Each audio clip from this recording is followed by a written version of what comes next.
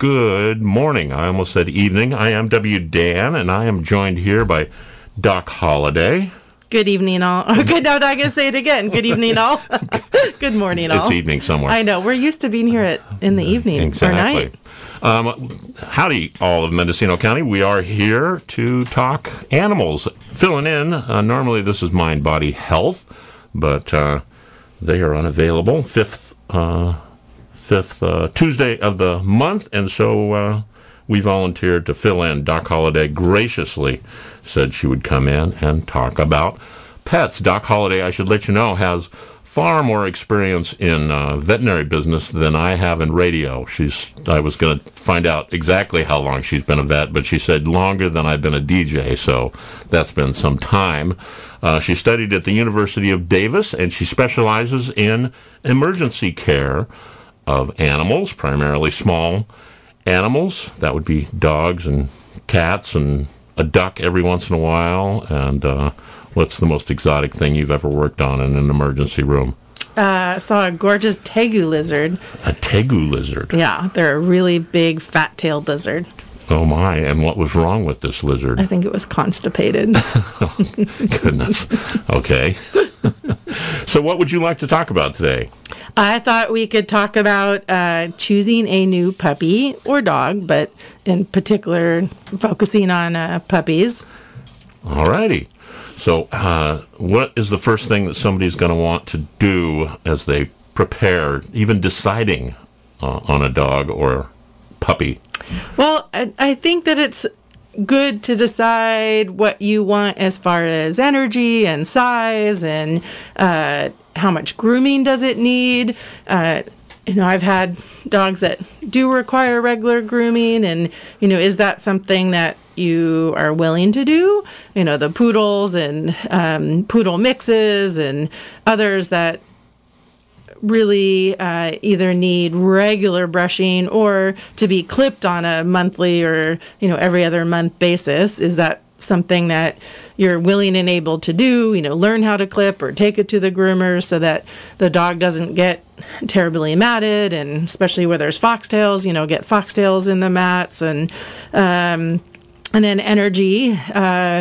Do you want a dog that is go, go, go like a border collie, which I adore, as you know, border collies and Aussies and McNabs and all those high-energy dogs, but they can become destructive and develop behavioral issues if they don't get in enough exercise. And it's not just a leash walk around the, park.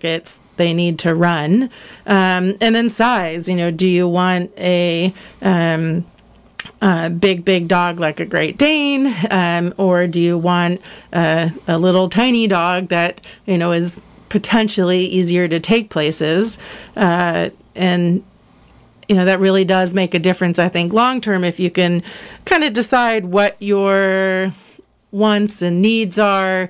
If you're in an apartment, then, maybe a big dog isn't a great idea unless you have just enough room. And there's dogs like greyhounds that actually are pretty mellow, I hear. I haven't lived with one, but, there are larger dogs that are mellow, but it is something to consider. That seems counterintuitive. I've always, greyhounds are, of course, the racing dogs, and you think that they'd be racing around you, but maybe they're just they do love to put on a good chase, I hear, but if you live near a dog park where once or twice a day they can have a few laps around the dog park and then the rest of the time, lounge on the sofa, then it might be a good breed for you. Yeah, and they're also short hair, so they'd be less inclined to get a lot of the foxtails and the...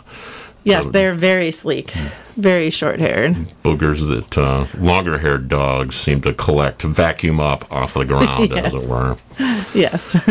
So somebody, they do their research. Do you have any good sites that people can go to, or is it just generally looking at different breeds to get an idea of what a dog is going to need and whether that dog is going to fit with what you have available? I don't think that you necessarily have to choose a particular breed. There's plenty of awesome mutts, and I've known and loved, and many a fantastic mixed breed over the years. And you can get a general idea of the mixed breeds as far as their energy and hair, coat, etc. But if you are determined to get a specific breed, there's a lot of good books that you can look online that kind of go through the particular differences in breed. So they'll help guide you through energy level, coat maintenance, uses, training, etc., and give you some options of certain breeds.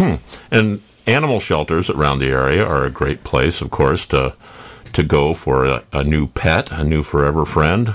Absolutely. And the nice thing about animal shelters is that there are going to be some purebreds there, but if they do have mixed breeds, the people working at animal shelters get really good at least having an idea of how much energy that puppy needs, and grooming, etc. So they can have a reasonable idea of how that puppy is going to fit in someone's lifestyle. And will they work with you if if you go and say, I'm looking for a dog, and you give some general guidelines, not necessarily a purebred, but I need a dog that doesn't have long hair. I need a dog that has a little lower energy. Maybe I'm looking for an older dog because I don't have a lot of energy to deal with that. Will they work with you, and can you, Shelters love people that adopt older dogs because there's so many older dogs that get overlooked because of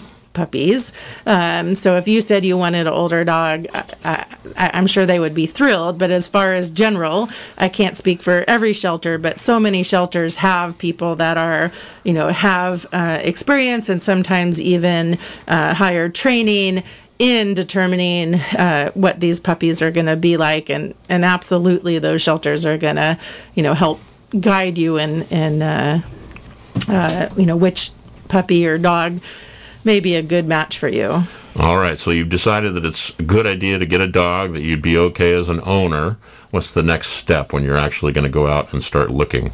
Well, I'm gonna touch on one more thing about shelters and rescues, and that they're really good about taking dogs back. So I can't speak for every shelter rescue, but I know so many that if a dog just isn't working out and puppy isn't working out, that they will take them back, and often for the life of the dog, they want it to be a good match. So that is one consideration, that sometimes you can, do a foster trial and see, is this puppy or dog, really good for your situation. Mm-hmm. So no shame in taking a dog back. If it's not a good fit, you don't need to be embarrassed that it's not your failing. It's just didn't fit right. Absolutely. I mean, it's a relationship, and you want that relationship to be a good one. Not just for you, but also for the sake of the dog. So if it's just not working out, no shame. And I've heard of all sorts of situations. Puppies that the parents got along great with, but they were nippy because they picked a herding breed. Mm-hmm. They were nippy for the kid running around naked. That's so entertaining, though. A 6-pack of beer, a naked kid, and a herding dog. Wow, I could spend But obviously days the parents didn't want the kid to be hurt, even though the puppy wasn't being aggressive. They were being playful, but it was a toddler, and they couldn't explain to the kid that you need to keep clothes on, so, little tender bits don't get nipped.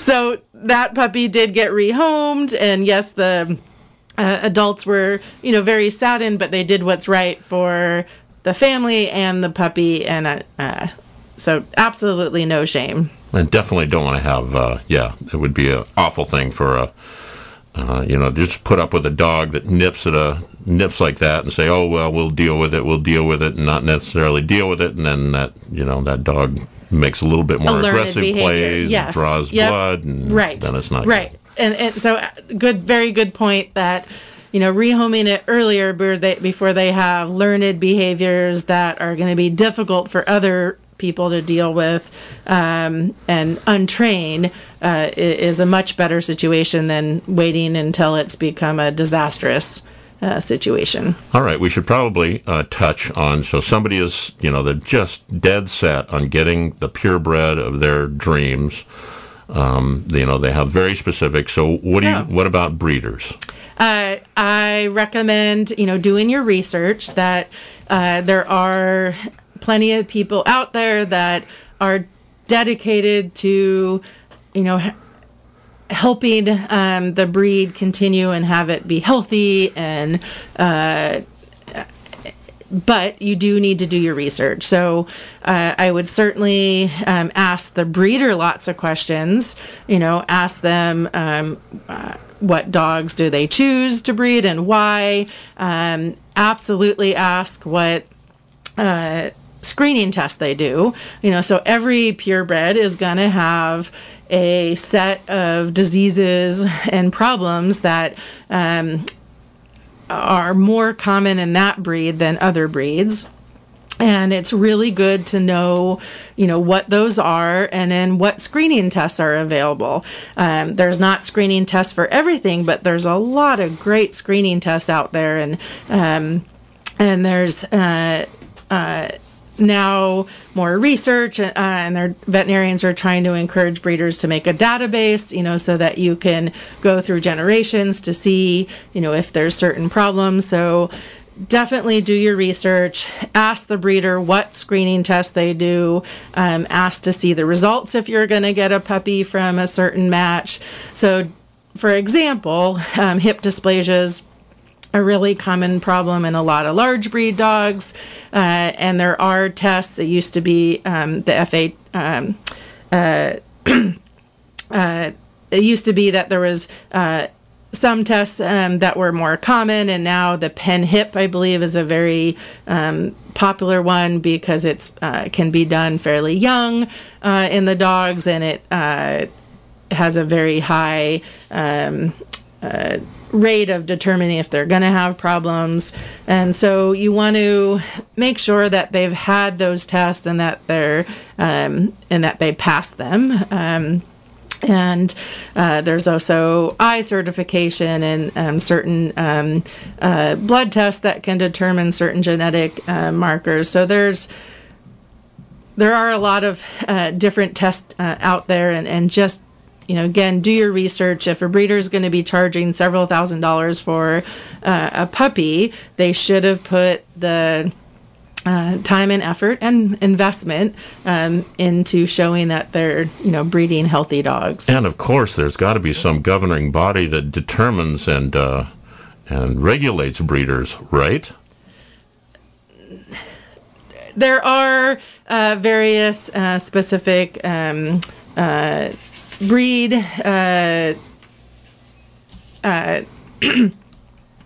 clubs that do have some oversight and recommendations. I don't feel that the AKC papers show that much. So I would not rely on just an AKC paper. That just shows that they're registered. It doesn't show that the breeder has, to my knowledge at this point, the AKC papers don't show that they've done all the specific testing. So Gotcha. You still, I would put the onus on you as a potential puppy buyer to really do your research and, again, quiz the breeder. A good breeder is going to be happy that you're asking lots of questions, and they're going to be happy to show that they have, dogs that have passed these screening tests with flying colors, and, they're going to be proud to show that they're really doing due diligence. But the point of my question was that as we both know, there is no certification process. You can just set up and allow animals to breed and call yourself a breeder. If somebody says they're a breeder, that does not mean that they do any due diligence other than to allow animals to breed. Why I recommend Definitely doing your research. Doing your research. And then if you're going to get a puppy, I recommend whenever you can of going and seeing the facility too. So you get to meet the parents and you get to see how they behave and see that the facility is clean and that the dogs are well taken care of. Puppy mills are a really big thing, and especially with online puppy purchases, they can hide these puppy mills so easily. So I'm not going to give specific sites because I'm sure there's thousands of them, but I know plenty of people that have bought a puppy online from some business, and there's all these adorable puppy pictures, and they look all healthy and they're clean and they've had a, wash and dry and blowout, and yet, these are really just fencing puppy mill puppies, and the parents live in deplorable conditions and, might live in a small cage the majority of their life and be dirty and not taken care of, and the puppies are taken from these facilities and cleaned up and dewormed and sent on their way, but you're not doing justice, I think, to so definitely do your due diligence, and if you're meeting somebody at a Walmart parking lot or at a Burger King, you might be doing a drug deal, exactly. It's not a drug deal. It's a dog that needs to be healthy. So don't. You're not buying it out of the back of somebody's pickup truck that just meets you, because you want to go and see what kind of facilities they have and meet the parents. So yeah, I have had more than one client do the Walmart at night. No, I trust this person. and more often than not, there's a lot of problems with that dog. And that, I can tell you, gets very expensive down the road as yes. you. All right, so you've decided that you're going to get a dog. Hopefully, you're going to go and rescue a dog. There are way too many dogs in the shelter, so I just wanted to cover breeding not as a promotion. Definitely, I'm not promoting anybody, and I'm sure Doc Holliday is not promoting anybody to do it. That would be a last choice, but first choice is definitely would be a shelter. Save a dog. But if Absolutely. if you're gonna go through a breeder, make sure you do your due diligence and don't support the awful puppy mills. Right. All righty. Well, I'm going to back up just one moment, because we do live in a very, a rural county that has lots of livestock, and in specific, herding dogs are very important for many a farmer. And there are a lot that are specifically bred for that purpose, and also livestock guard dogs, and just ranch dogs that are bred for their purpose. And absolutely, I mean, that's having a dog that is efficient and quick learning and agile, and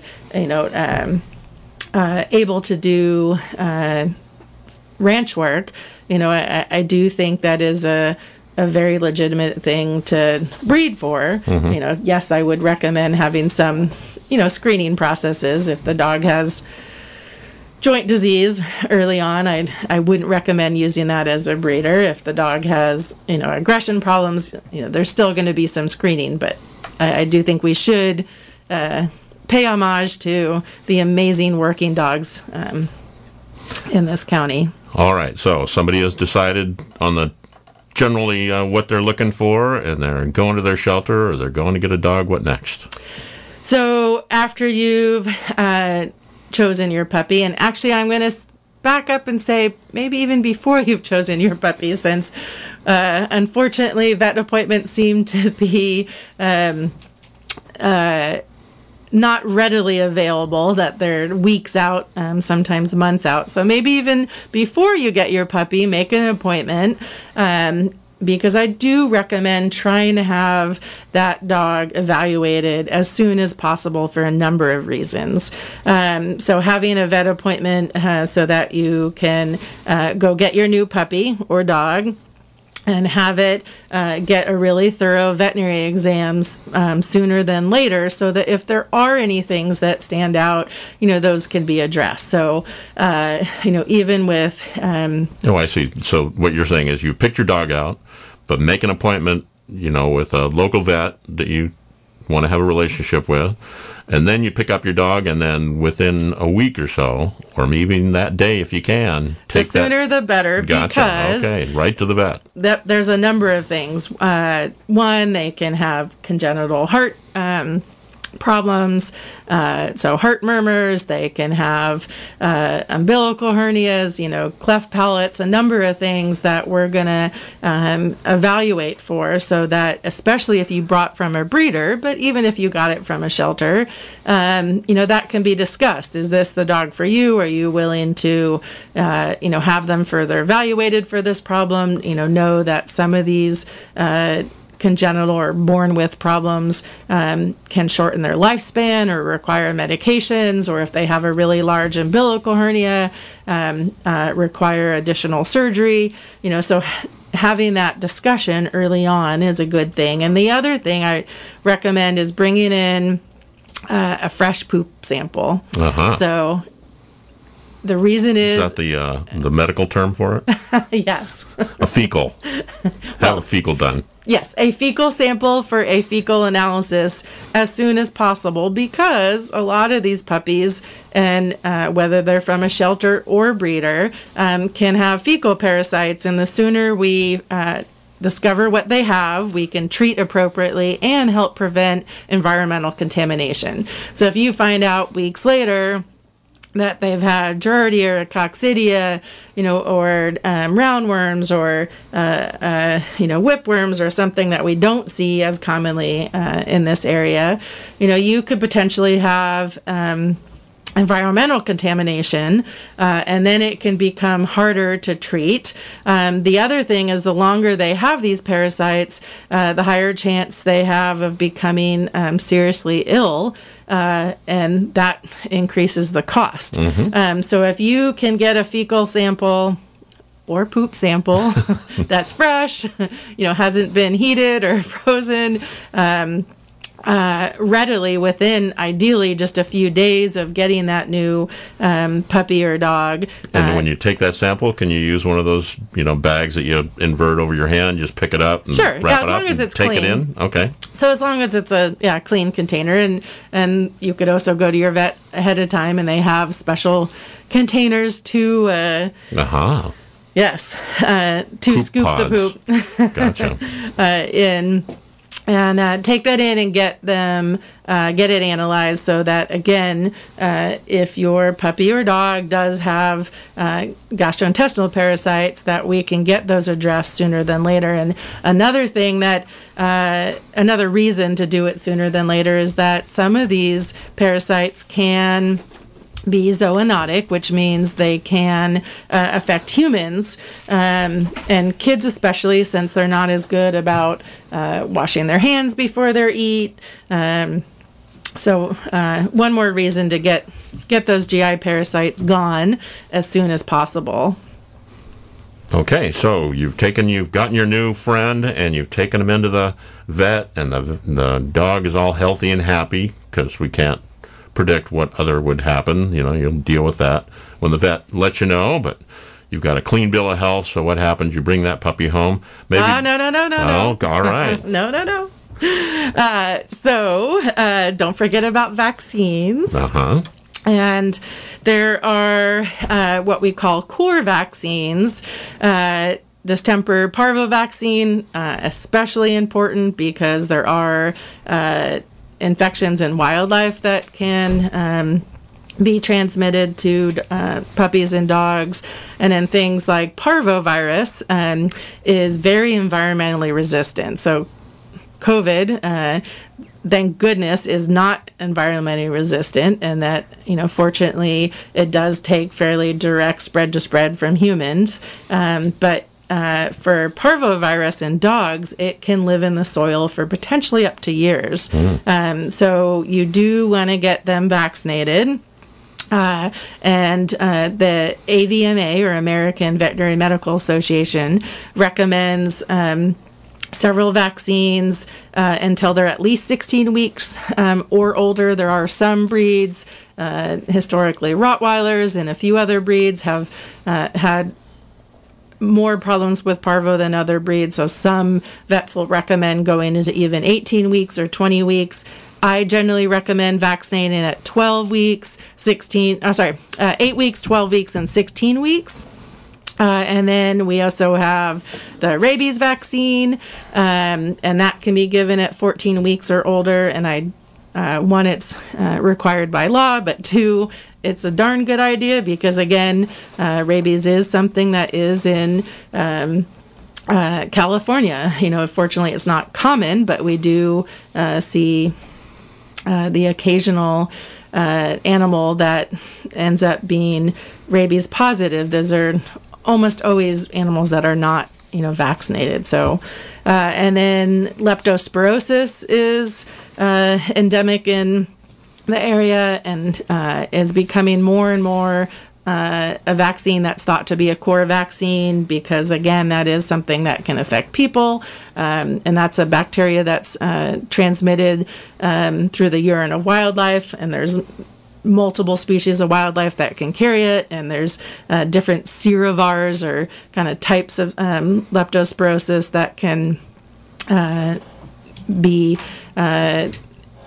or can infect your puppy. So that's a recommendation. And then there's upper respiratory ones like kennel cough or Bordetella vaccine and the canine flu. So for dogs that are going to be very social butterflies, that's recommended. And then there's others as well that your veterinarian can discuss. So vaccines are very, very important. Again, if you get them set on the right vaccine schedule, then you can, help avoid the heartaches of things like parvo and distemper virus and lepto and other. So now that you have your puppy, it's all in the preparation. Okay, so we've got this puppy all, vaxxed up, and we've had its poop tested, and had it looked over, and it's ready. When do we get to play with this thing? Well, from the beginning, of course. All right. So that would lead us into things like crate training. Are we talking socialism now? Yeah. Oh, socialization, excuse me. Socialization. No, more training. So Gotcha. Crate training can be a great thing. I used to think it was so horrible sticking your dog in a, box. So what is crate training, just for the uninitiated? Yeah. So it's getting them used to their own kind of bed or, little mini bedroom area. And that's their safe place.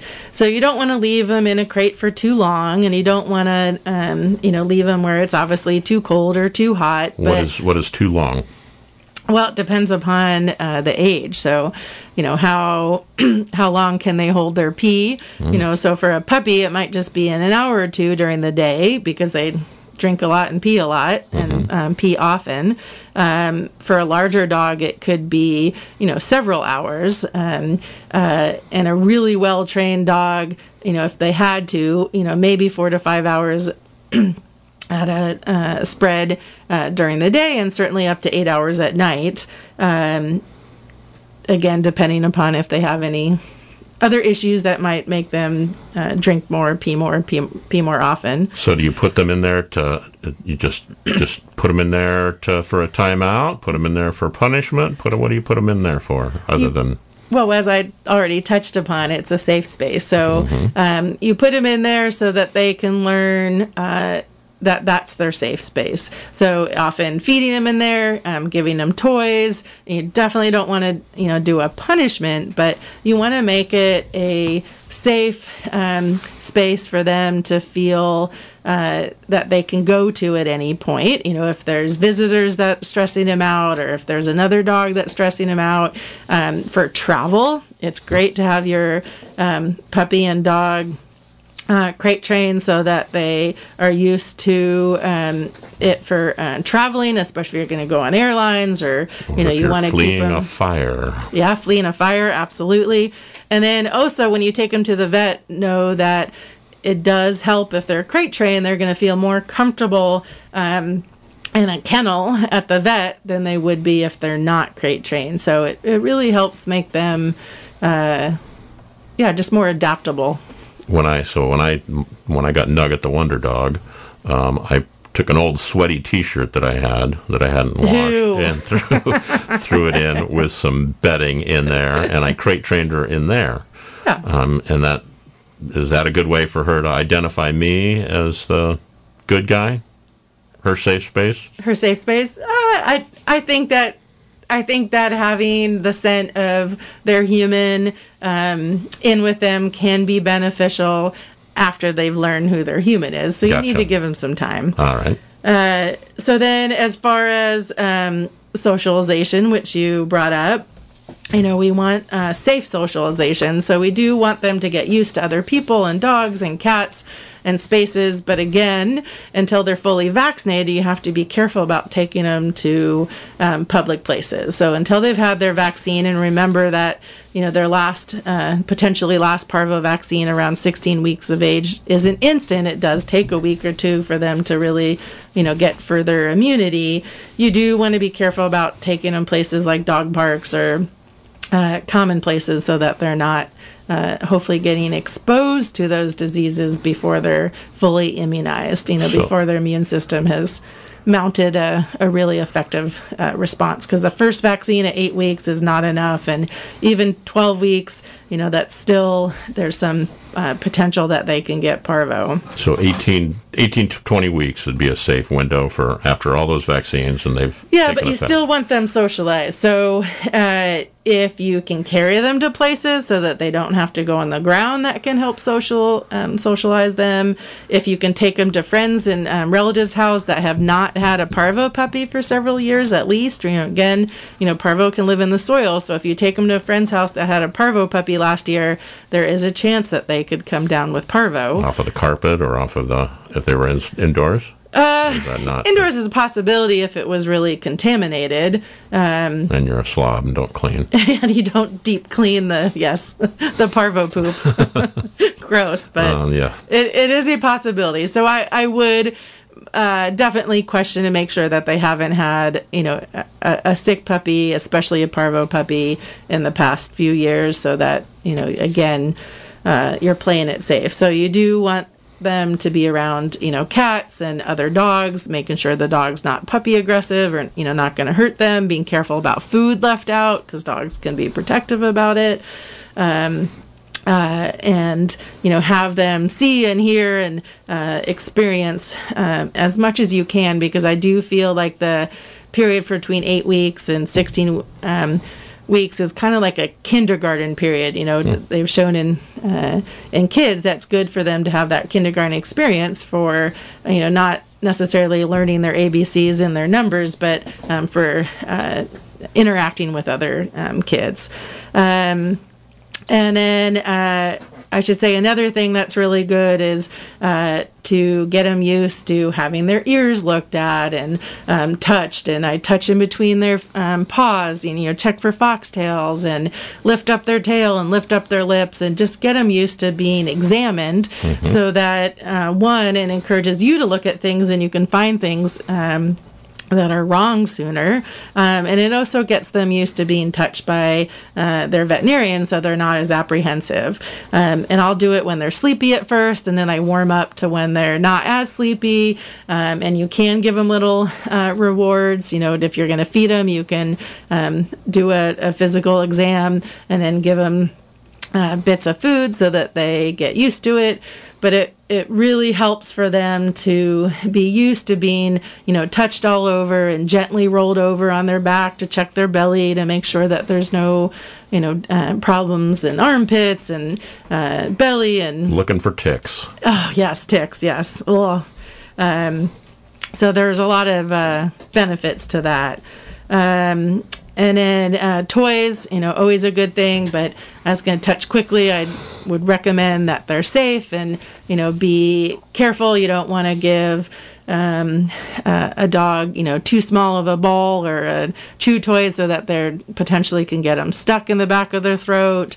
You want to be careful, again, about aggression with other dogs. If you're giving them something that is high reward, that make sure that again, the puppy doesn't steal a bone or something from a big dog and get bitten. So you might need to put them in their crate and let them chew it, and monitor them and let them get some good chew time and toy time, but be safe that if they're gutting the toy, that they're not eating it and potentially getting what we call a GI foreign body. Gutting the toy, you mean tearing it apart? Tearing it apart, Gotcha. yeah. And eating the innards so that they don't get a GI foreign body, which can cause an obstruction, which can require surgery to fix. Can cause a heart attack when you get the bill. Yes. And then I would discuss with your veterinarian about spaying and neutering, the potential benefits and when. I like to wait until they're fully vaccinated, and there's some reasons for some dogs, especially larger dogs, to potentially wait until they're more mature. Exercise, obviously, all puppies need exercise. Be careful if you have especially large and giant breeds, that you're not over-exercising. You don't want to take a 6-month-old puppy on a run on hard concrete because it can potentially damage their joints. You do want to wait till their joints are fully mature and And how old is a dog when it's fully mature? Usually about a year. Mm-hmm. There's some larger breeds that are considered a little slower to mature, but you want them to exercise, but you don't want to over-exercise them. If the puppy's tired, let them rest. Mm-hmm. You don't want to encourage to keep them running because that can potentially do damage to their joints and muscles. And then I will bring up insurance. I would definitely look into it. I've had plenty of owner benefit greatly from insurance, and I can't give you a specific insurance company. You have to ask questions, and I think this is where friends and social media, are great. Ask around, which company have you had good experiences with, and that, pay for to cover certainly emergency visits, and some will even cover wellness. Kind of touching back to the parasites, I had a client years ago that got a puppy from someone who got a puppy from a backyard breeder, and the second owners brought in and immediately they had it vaccinated. They had fecal analysis done. And the vet had recommended getting insurance. They got it that day. And then a few days later, the puppy broke out with parvo, as well as had 4 different fecal parasites, which didn't help. And because they had gotten insurance right away, it covered their several-day expensive vet visit to treat the parvo and the multiple intestinal parasites, and they were able to save this puppy. That was a very sweet puppy, and they were thrilled, and it worked out great because they did again pursue a veterinary exam right away. They got it vaccinated. They got it dewormed, and at the time of exam it looked healthy, so they were able to get insurance, and then a few days later and also something to consider when you're back at the beginning, when you're thinking about what kind of dog to get, and do your investigations, because some breeds are more prone to needing medical attention in the long term than other dogs. So that might inform your decision not only about what dog to get, but about what insurance that you might need. Absolutely. And there's definitely breeds that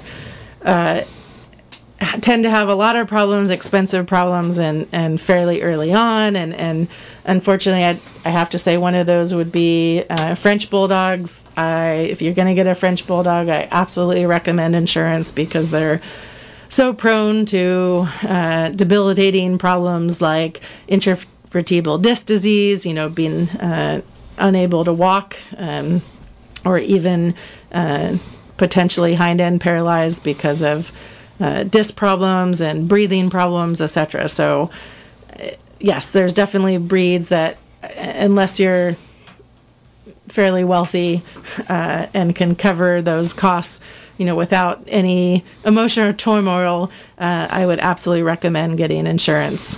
Getting a dog is not a spur of the moment thing. I lucked out. There was a dog that was abandoned in the Anderson Valley, and a friend said, "Hey, you interested in getting a dog?" And I was, and I just went and got Nugget, and seemed like a fun dog. She was already a year old and was fairly well socialized and such. But even then, when I took her to the vet fairly quickly, and yeah, there were vaccinations and all sorts of things. Flea medications, heartworm preventative, heartworm testing. Yes. Not to mention, there's a lot of ongoing maintenance with a perfectly healthy dog, and if you're not lucky enough to have a perfectly healthy dog, which is pretty rare in the long term anyway, you're going to be dealing with costs for a dog, and then there are accidents and things like that. So it might be good to have just an emergency fund for that day when you got to rush in and see somebody like Doc Holliday here at the emergency room, which can be expensive.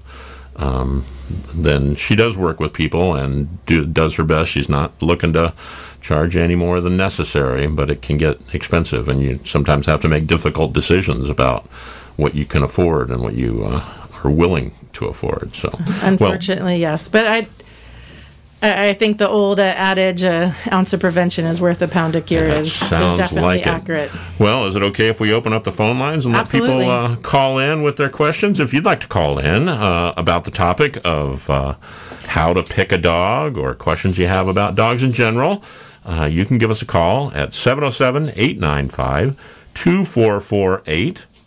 And Doc Holliday will do her best. She can't answer specific questions. My dog is limping and seems to have lost its appetite. She's going to just probably tell you to get to your vet. But she might be able to give you some recommendations on questions to ask your vet.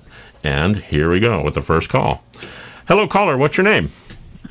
I'm Hildy. Hi, Hildy. What question do you have for the doc?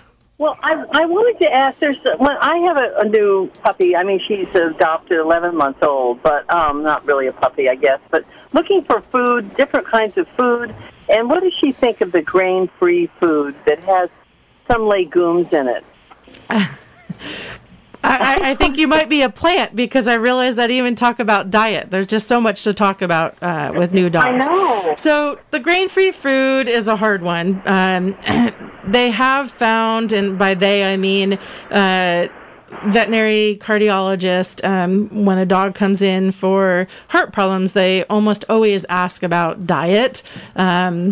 And I think that should be an important question in any vet visit, what diet they're on. So in the past few years, it's been found that grain-free foods have been correlated to a higher incidence of cardiomyopathy, meaning heart muscle conditions. So it is not currently recommended in general to feed a grain-free diet by veterinarians. And I'm not going to go into depth on that, but I believe Cornell University has some good information. But if you type in grain-free diet, veterinary, there's going to be a lot of veterinary institutions that are going to discuss, the potential concerns. I do think that there's some benefit to feeding diets that have not only had the basic AAFCO standards, which is basic nutrients, basic protein, fat, carbohydrates, but also have had feeding trials, because then it shows that food has sustained a dog and kept a puppy or dog healthy for an extended period of time, because AAFCO standards do have some downsides, that they're not looking at the quality of protein, just the minimum protein content. And then I personally believe that there's some benefit to changing foods around, so you're not doing just the same protein day in, day out, that you're having a variety of proteins and getting the dog used to having different diets. There's others that believe pick a high quality diet and stick with it for life. But yeah, if you're going to do grain free, I would definitely do your research because there are concerns about cardiomyopathy in breeds that don't normally have heart disease, and there's definitely younger dogs that can be affected severely by cardiomyopathy. Believe me, I've been reading so much I don't know what to do anymore. Yeah. There's the raw food, there's the freeze dried food, there's the kibble. I don't know. So it's a good talk with your vet. I'm not against raw food overall, but every choice that you make has potential risk and benefits, and there's nothing that is risk-free. So I would talk to your vet, and if you're determined to feed raw, then I would specifically seek out a veterinarian that is familiar with raw feeding, because a lot of vets don't like it because of the potential of bacterial contamination and specifically E. coli and Salmonella, but I buy it frozen raw. Yeah, it's still unfortunate. It's supposed to be careful. It does decrease the chances. It doesn't eliminate it. So again, if you're going to feed raw, I would go to a trained veterinarian that is knowledgeable in that, so that they can tell you how. They do it as safe as possible. So you want to, clean bowls, and you want to clean sites, and you want to be careful if you had an immunocompromised human in the house, or someone visiting, that they aren't going to be potentially subject to being exposed to E. coli and Salmonella. But that being said, there's also been outbreaks of E. coli in processed cooked kibble. So everything has its risks and benefits. But I would, talk to your dog's veterinarian and discuss, what your wants and needs are, and have a risk-benefit talk. Do you think dogs like raw food? I mean, that's what they say. That's what they had in the wild. But do you think that's kind of Yes, I think a lot of dogs like it. It may not always be what's best, and there's definitely certain breeds that shouldn't have bones, because a lot of the smush-faced breeds have a problem with getting things stuck in the back of their throat, because it's pretty narrow back there. Yeah, narrow and confined. So this is all ground up. Everything's ground up. Yeah. Very, I'm just bringing. I'm bringing up potential hazards. All right, we've got it. Right, you're right. Well, thank you so much. You're very welcome. Moving on to another call here. Hello, caller. You're on the air. What's your name? Oh, good morning. My name is Lee. Hi, Lee. And hi. I live in Fort Bragg. I'm a dog trainer and dog sitter. Wonderful. And I have a comment and a question. Yes, please. Or a statement. I'm a dog sitter with an online company. I don't know if I should say their name or not, and I've been doing this for 9 years. It's a wonderful way to make some side money, and I just want to let people out there know that we need more local dog sitters with this company, because they're really great. And I get to, it's like a gig work. People bring their dogs to you, and you take care of them as though they were your own dogs. Mm-hmm. And like I said, for the 9 years I've been doing it, like I would say 99.5% of the dogs have been just great. Occasionally I get a dog, I go, oops, I shouldn't have accepted this one.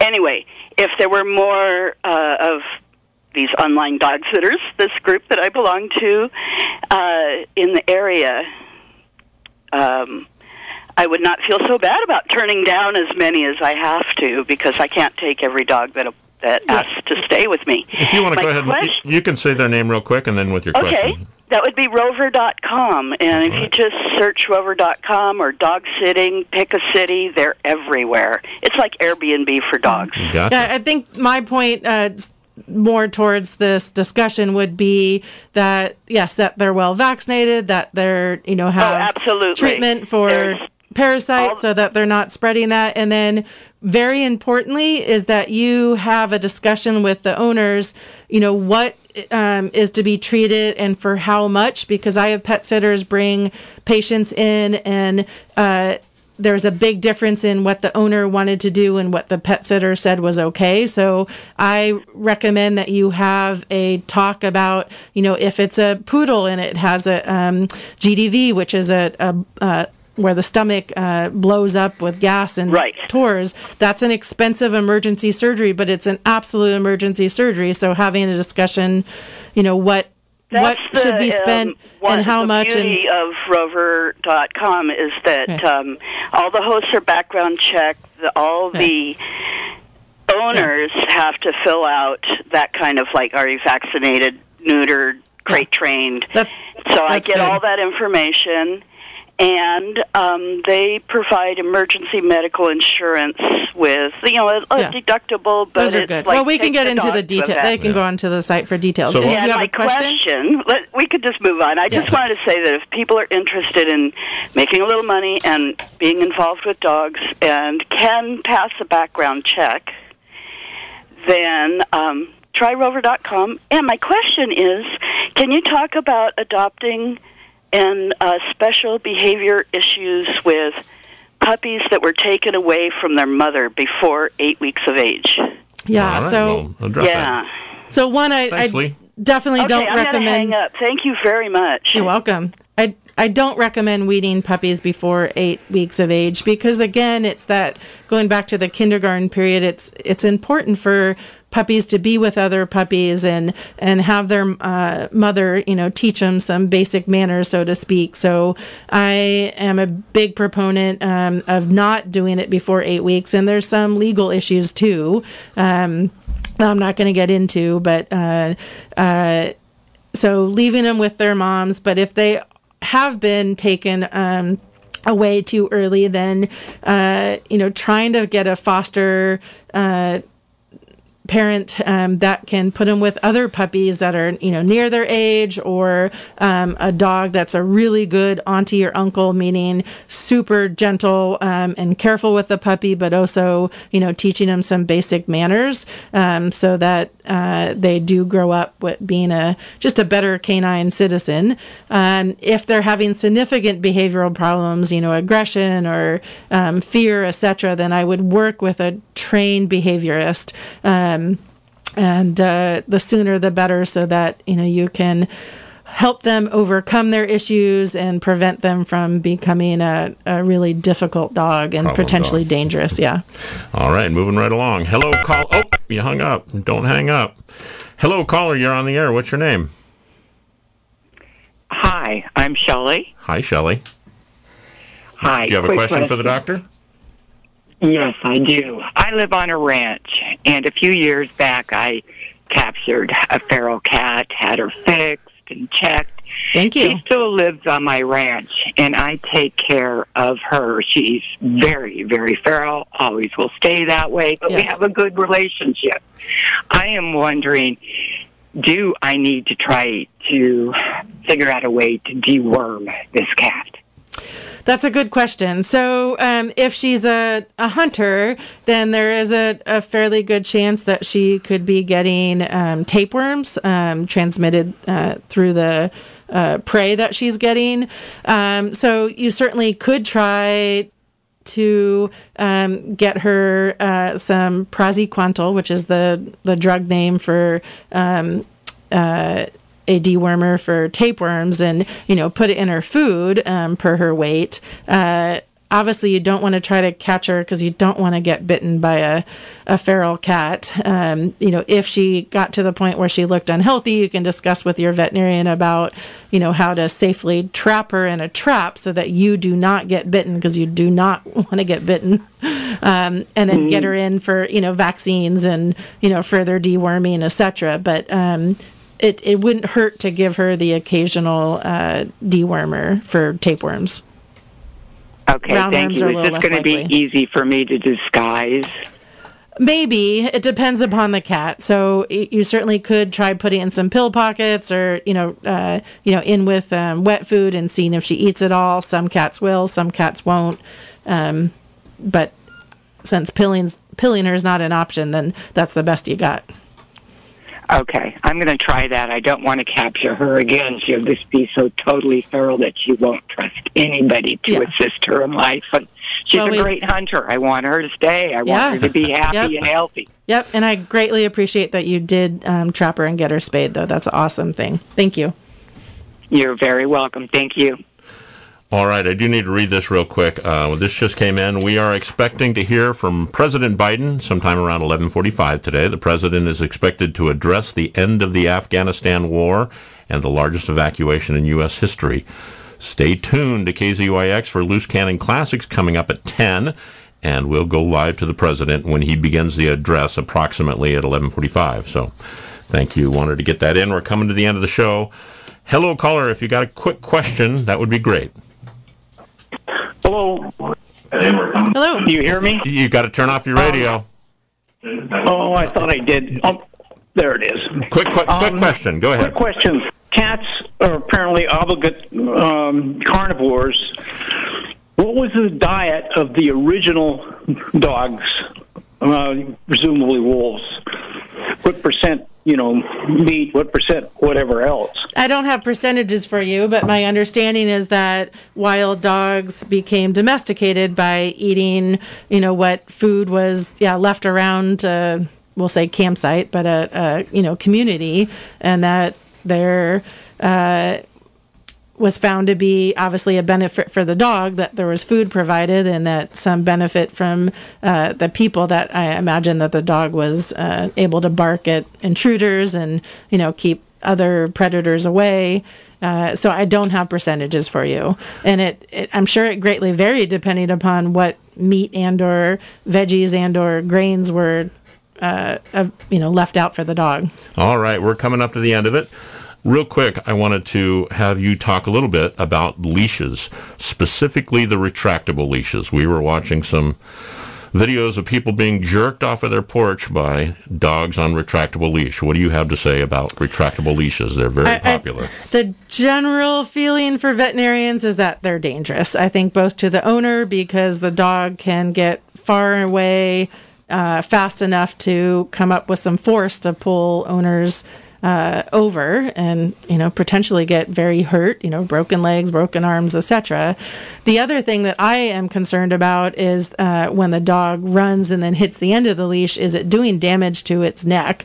And I feel that it is. And if they're doing it again and again, is that dog going to have painful neck problems in the future, even disc disease, etc., from constantly hitting the end of the leash? And then I also think it's dangerous that those dogs, little dog could potentially run up to a big dog and get bitten, or a big dog could run to a little dog and hurt them, run into traffic.